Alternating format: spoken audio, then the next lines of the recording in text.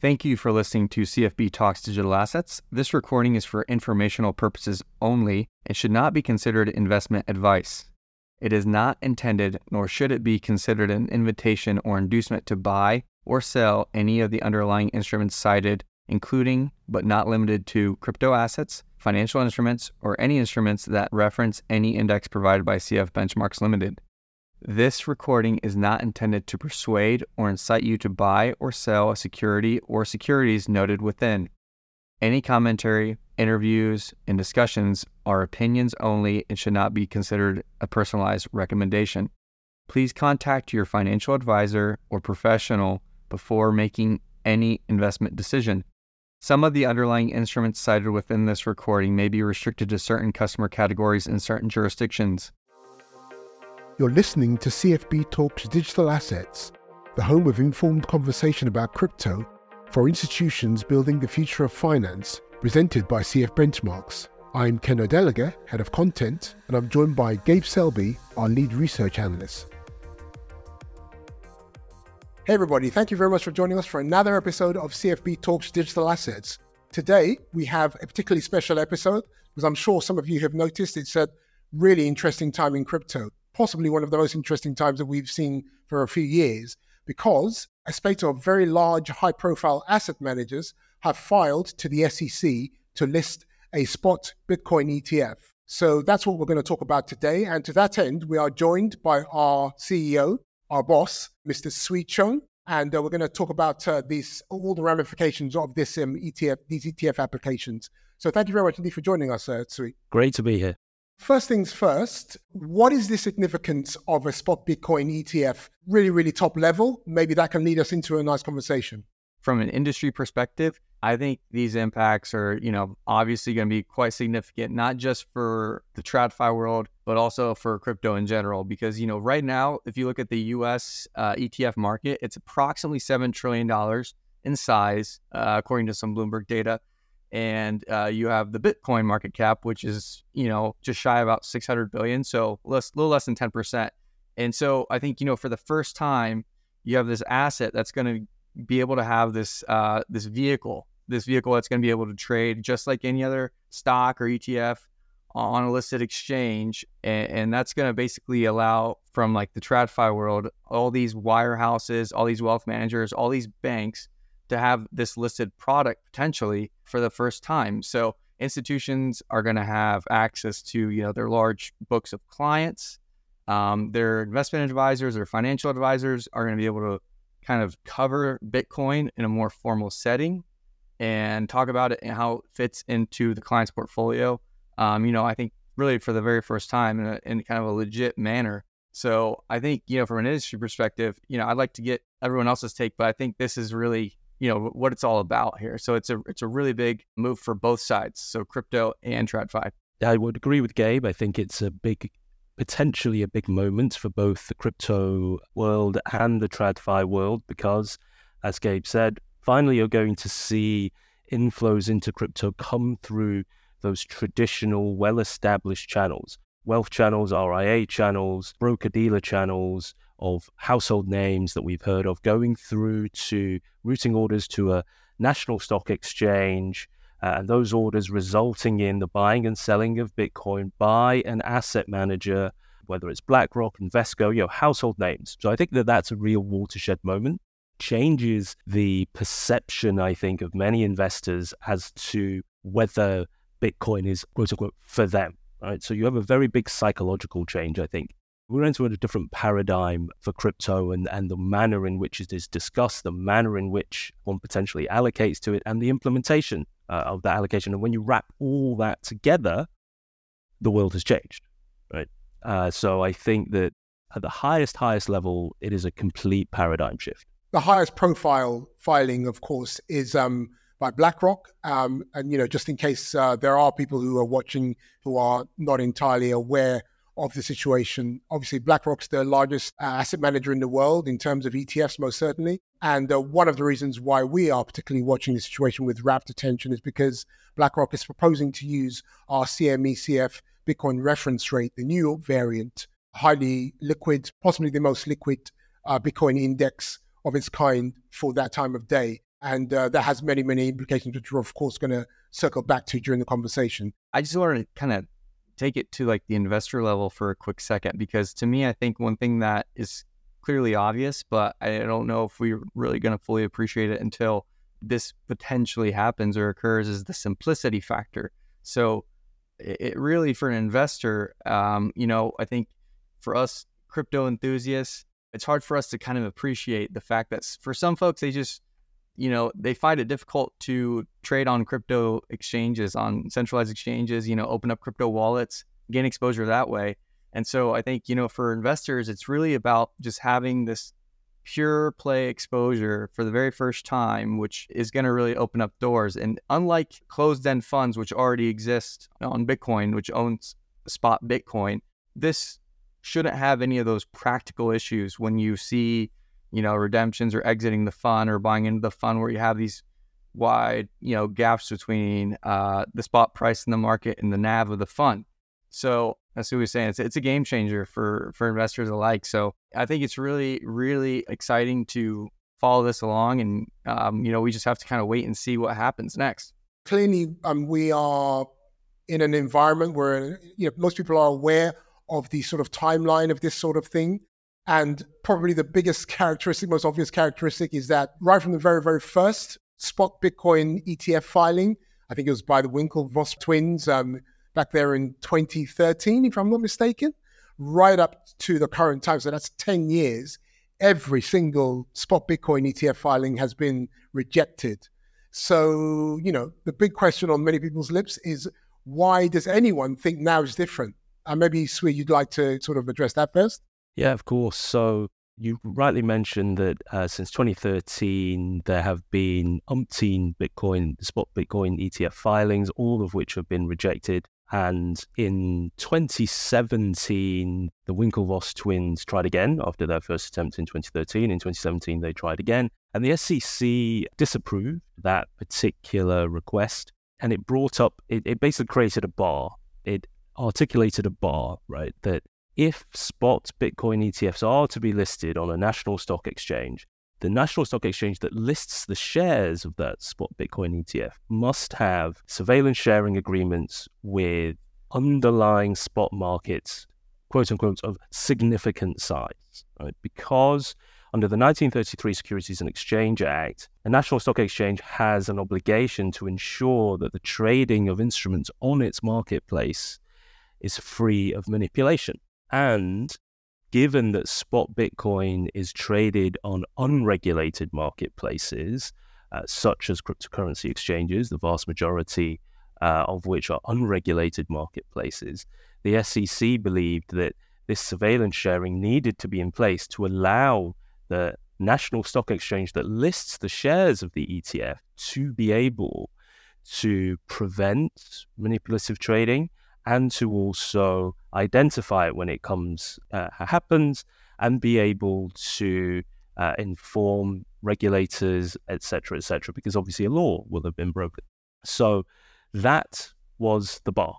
So it had been articulated in 2017 and has been further articulated upon through 2019 through something called the Wilshire Order, when Wilshire Phoenix filed. And when Wilshire Phoenix filed, they cited the CME futures market as that market of significant size, by which surveillance sharing was in place with CME, and therefore any potential manipulative trader would reasonably expect them to have to transact on the CME as well. The SEC rejected that and said, no, that does not meet the bar of market of significant size. So now we fast forward to today and we see that a number of the national stock exchanges seeking to list the shares of spot Bitcoin ETFs have unveiled surveillance sharing agreements with crypto spot exchanges, as well as having the surveillance sharing agreements with the CME. And it is the belief, ourselves at CFB Talks, we are involved in this process. It has been a collective process to try and interpret that bar. Right? The SEC has stated a bar. We've tried to interpret that bar and try to meet that bar. And we believe that that bar will be met. And so therefore, this time it is different. We believe that the bar will be met, and we have every confidence that the SEC, means what it says. It's stated a bar. If we can meet the bar, then it will allow the listing of the ETFs. For me, this information, the sharing agreements that Sui's been talking about is something that it's so into the weeds. I think most people never knew this was really a thing that was holding up the Bitcoin ETF, spot Bitcoin ETF process. So I would like to ask Sui, just how did that whole process start? Like, there's a lot of different pieces to getting these parties to kind of come together and, share this information. What was that like in the beginning? And how did that translate to what we ended up kind of creating in the end? Yeah, I think that, that process was a long one. Number one is the identification. You identify, this is, the SEC has stated this is the bar. I think that a lot of the industry had recognized, okay, this is the bar. And then it becomes a case of, okay, if that's the bar, what does it actually look like? What does meeting it in practical terms, what does that look like? And you have TradFi institutions that are regulated in the Securities and Exchange Act 1933 of a certain way of doing things. You have cryptocurrency exchanges that are, at least in the US, regulated by the CFTC, not regulated by the SEC, who have their way of doing things, and not necessarily a strong familiarity with the provisions of the Securities and Exchange Act 1933. So you need a degree of meeting of minds. You need both sides to effectively say, look, this is what is needed, and this is what is possible to deliver. And then how do you deliver that? And yeah, as you rightly mentioned, this is well into the weeds. We're talking not just policy, we're talking process, procedure, implementation. So there's a lot to be hashed out. And both sides obviously have to be comfortable to make this work, because otherwise it just won't work. And because also when the mechanisms come under scrutiny, which undoubtedly they will, they have to withstand that scrutiny. Have you guys thought about what could happen, and therefore how would this work? How are the obligations under the 1933 Securities and Exchange Act going to be met? Right, that's the bottom line. So there is there's a lot of learning about the other side. There's a lot about learning about each other. Okay, how each of the systems operate. How they're different. I mean, fundamentally, yes, they are marketplaces, but they are operated very, very differently. On cryptocurrency exchanges, just one example, cryptocurrency exchanges, it's direct access. As a private individual or as an institution, you open an account on principle, right? I, Sui Chung, can open an account on a cryptocurrency exchange. In traditional markets, that's not the case. I open an account with a broker. The broker is a member of the exchange, and the exchange receives my orders through the broker. So you already have that sort of difference, right? So, that's only one of the many, many differences between how the different platforms operate. And you've got to reconcile that and at the same time get everyone on the same page about, okay, if this were to happen on the National Stock Exchange, then what do we do about it, and how can we go about it, and what do we have reliance upon from a cryptocurrency spot exchange, from a regulated derivatives market such as the CME? How is all that going to come together? How is this going to be resolved? So there's a lot of detail involved. The actual SSA aspect of these applications, I believe all 5 of the applications and major applications that I am aware of have actually, following the SEC's prompting, amended their applications to include an SSA. We could obviously talk about this for the entire rest of the podcast. But having said that, I want to sort of completely contradict myself, because I do want to ask you something specific about that, Sui. 2 things, actually. Number one, you say that in the 2017 second attempt by the Winklevoss twins, and following the disapproval of that, the SEC clarified a few points. Now, I wanted to just make it clear by asking you maybe a rhetorical question, that in fact, that this is not necessarily official guidance. It's not necessarily set in stone. How reliable is even the notion that an SSA or something akin to that is what the SEC requires? Is the SEC's bar? How reliable is that notion? So the SEC stated that there are 2 ways to meet the bar. 1 is surveillance sharing agreements, or 2, compelling evidence that the Bitcoin market is uniquely resistant to manipulation. And there's a whole paragraph in the essay about that. So given the effectively impossible to prove that anything is uniquely manipulation resistant. So the other option is the SSA, and the SEC in each of its disapproval orders for Bitcoin ETFs has recited what it said in the 2017 Winklevoss order, cited it and recited it over and over again. So I think it's a pretty reliable bar. It's a very clear bar. It is not some, and these disapproval orders are published. They're in the public domain. So this is not behind closed doors briefings. This is a document that anyone can go and read. It's on the public internet. And I've spent far too much time reading them myself. Well, as someone who's trying to get his groomsmen coordinated with the tailor, I can sympathize with all the moving pieces Sui, the CF Benchmarks team, and all of these asset managers, the exchanges have gone through. You've got it worse, Gabe, but let's face it, you've got it worse. I don't think so, but I'll tip my cap and say, wow, it's a lot of moving pieces. It sounds like, to get everybody on the same page, to get these surveillance sharing agreements across the finish line. So it's pretty awesome to see it. We're finally at this point again. So I think our next topic is, I think, just kind of meant to bring the listeners back to the beginning of maybe how this all started. And Sui, you've been at this for quite some time, leading the CF Benchmarks team through some of these major milestones, such as the launch of the CME Group's Bitcoin futures. So I was hoping you could take us back to kind of how this all began with just the Bitcoin reference rate and how we've constructed this institutional reference rate for Bitcoin and how that's helped kind of facilitate these steps forward to where we're at now, where we can kind of go into the grand filing again with these asset managers to try and get a spot Bitcoin ETF approved. Yeah, but very happy to share that, Gabe. So, as you know, CF Benchmarks began the Bitcoin reference rate in 2016. We wanted to create a benchmark daily price for Bitcoin that was manipulation resistant, that was representative of the global Bitcoin market, and that was replicable. Very important that it's replicable. So it's not just a number, it's more than just a number. It is a number that traders, market makers, product providers could actually replicate, so they could offer Bitcoin referencing products without taking undue risks and be able to be fully hedged. That was 2016. In 2017, CME Group launched its Bitcoin dollar futures contract to settle to the BRR.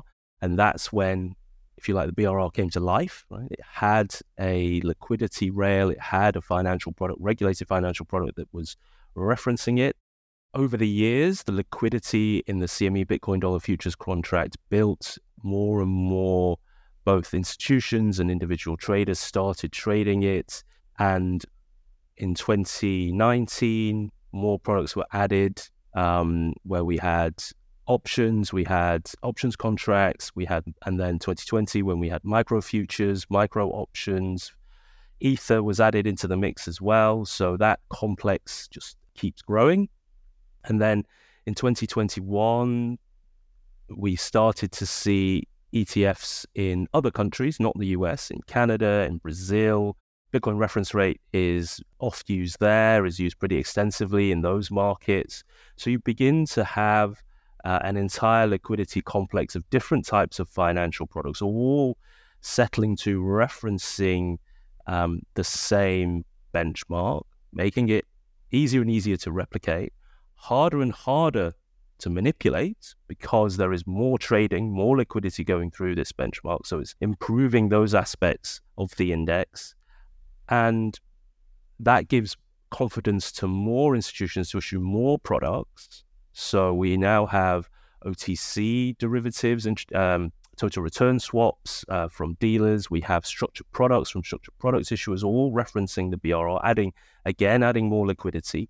And just at the end of this month, CME will have a new product, the Bitcoin Ether spread or ratio futures, which will settle to basically the relative difference between Bitcoin and Ether, as signaled by the Bitcoin reference rate and the Ether dollar reference rate. And that will be the latest tool for investors to be able to manage their exposure, gain exposure, reduce exposure to the two largest cryptos. So it's been quite a journey, and it's been one where we've seen another use case, another layer of liquidity is added, and the benchmark becomes more liquid. It becomes more resistant to manipulation. It becomes more replicable and therefore more representative. And we culminate that with the confidence that the likes of BlackRock have in filing for Bitcoin ETFs using, a part of that complex, the New York variant, the BRR's New York variant, which strikes at 4 p.m. New York time. So it's been an incredible journey, and it's an incredible validation of all the work that all the team at CF Benchmarks has done over the years. And we're very proud to be able to facilitate in our small way to facilitate adoption through this channel, through the regulated financial products channel, through a channel that many investors are more familiar with and more comfortable with than creating a self-hosted wallet and onboarding with cryptocurrency exchanges. There's nothing wrong with that, but we have to accept that certain investors are not comfortable with that route to cryptocurrency exposure. And CF Benchmarks is very proud to have facilitated other routes that can be taken to gain cryptocurrency exposure and further adoption of the asset class. So thinking about that ETH Bitcoin ratio future, the latest crypto exposure futures contract launched by the CME, or rather it will be launched on the 31st of July, pending regulatory approval. What do you envisage this new tool for traders being used for? Just a top level answer, if you will. Yeah, I think it's actually quite an interesting product because it allows investors to effectively try and position themselves on the, if you like, the race to adoption. So from here on out, is Ether's relative adoption going to be faster than Bitcoin's relative adoption, or is it going to be the other way around? So, there's some very interesting potential event phenomena that one can position oneself for. So, for example, will the Bitcoin halving happen first, or will 20% of the Ether supply be staked first? Right. So, i.e., what's going to restrict the supply of each given coin, and which one is going to happen first? And given the demand-supply nature of the price dynamics for crypto, whichever one happens first is going to, one would expect its price movement to happen first. So therefore, this is a very interesting instrument to be able to express those sorts of views. Gabe, you must have seen parallels to this type of product in traditional markets. Yeah, it's really interesting to kind of see how this ratio has kind of evolved over time. And I think you have instances when you go into these risk-off bear market environments and Bitcoin seems to outperform relative to ETH. And it's kind of like that defensive price action that you would expect. And then you have these moments when developer activity on ETH is heating up, and there's a lot of interest to build, these decentralized protocols. You looked at the DeFi summer, that we had a few years back, and then ETH really starts to perform.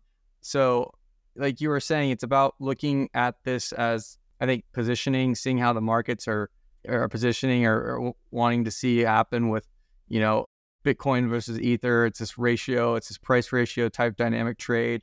And I think we do have some content that we've been working on here at CFB. If you're listening, be sure to go to our website and you can find more information there. I know, Ken, you did a great kind of introductory piece on really what this ratio is about. And I kind of walk the readers through some historical themes and key moments in the Bitcoin ETH ratio. Yeah, that's the best place to learn about it, as well as the CME's pages. Obviously, if you just type in ETH/BTC, you'll go immediately to the CME's information about this new ratio that's launching on the 31st July. Guys, as usual, we could talk for at least another half an hour, but we simply can't, unfortunately. There is a time limit for this. So I'll just simply end by saying, yes, you can find more information about everything we've talked about and other stuff at cfbenchmarks.com. Go and look at our weekly newsletter. Go and find the latest monthly market report. And then go and also look at the most recent quarterly attribution report, which gets to the depths of the market and the factors driving the market through our CF digital asset classification structure taxonomy. But for now, thank you very much indeed, Sui, for joining us for this episode. For your contribution, Gabe, as usual, brilliant. Thanks so much. And you, the listeners and watchers, we appreciate your presence and we hope to see you again before too long. Thank you very much for listening to another episode of CFB Talks Digital Assets. We'll see you again next time.